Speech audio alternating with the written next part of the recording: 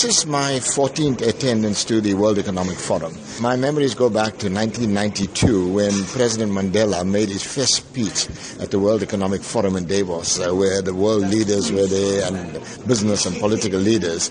And he credited his moving away from nationalization of mines was largely because of the interaction with the business community.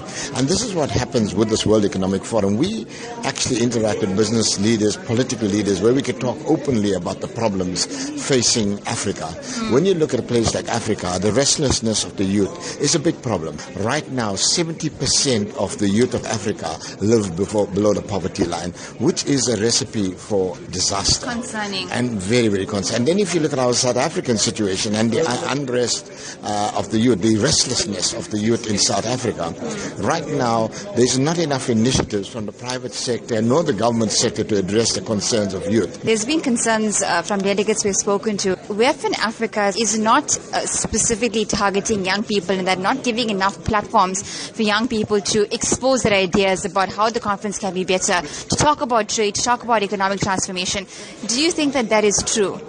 I share their concerns. My recommendations as a member of WEF is that they should actually invite youth organizations. There are a lot of other organizations here involved in the WEF, and I think there should be a concerted effort to ensure that from every country there is a strong youth representative. We need to hear the voice of youth loud and clear. Do you think that the messages and resolutions from WEF in Africa will actually reach people, South Africans and grassroots level? Do you think it will benefit them in any way?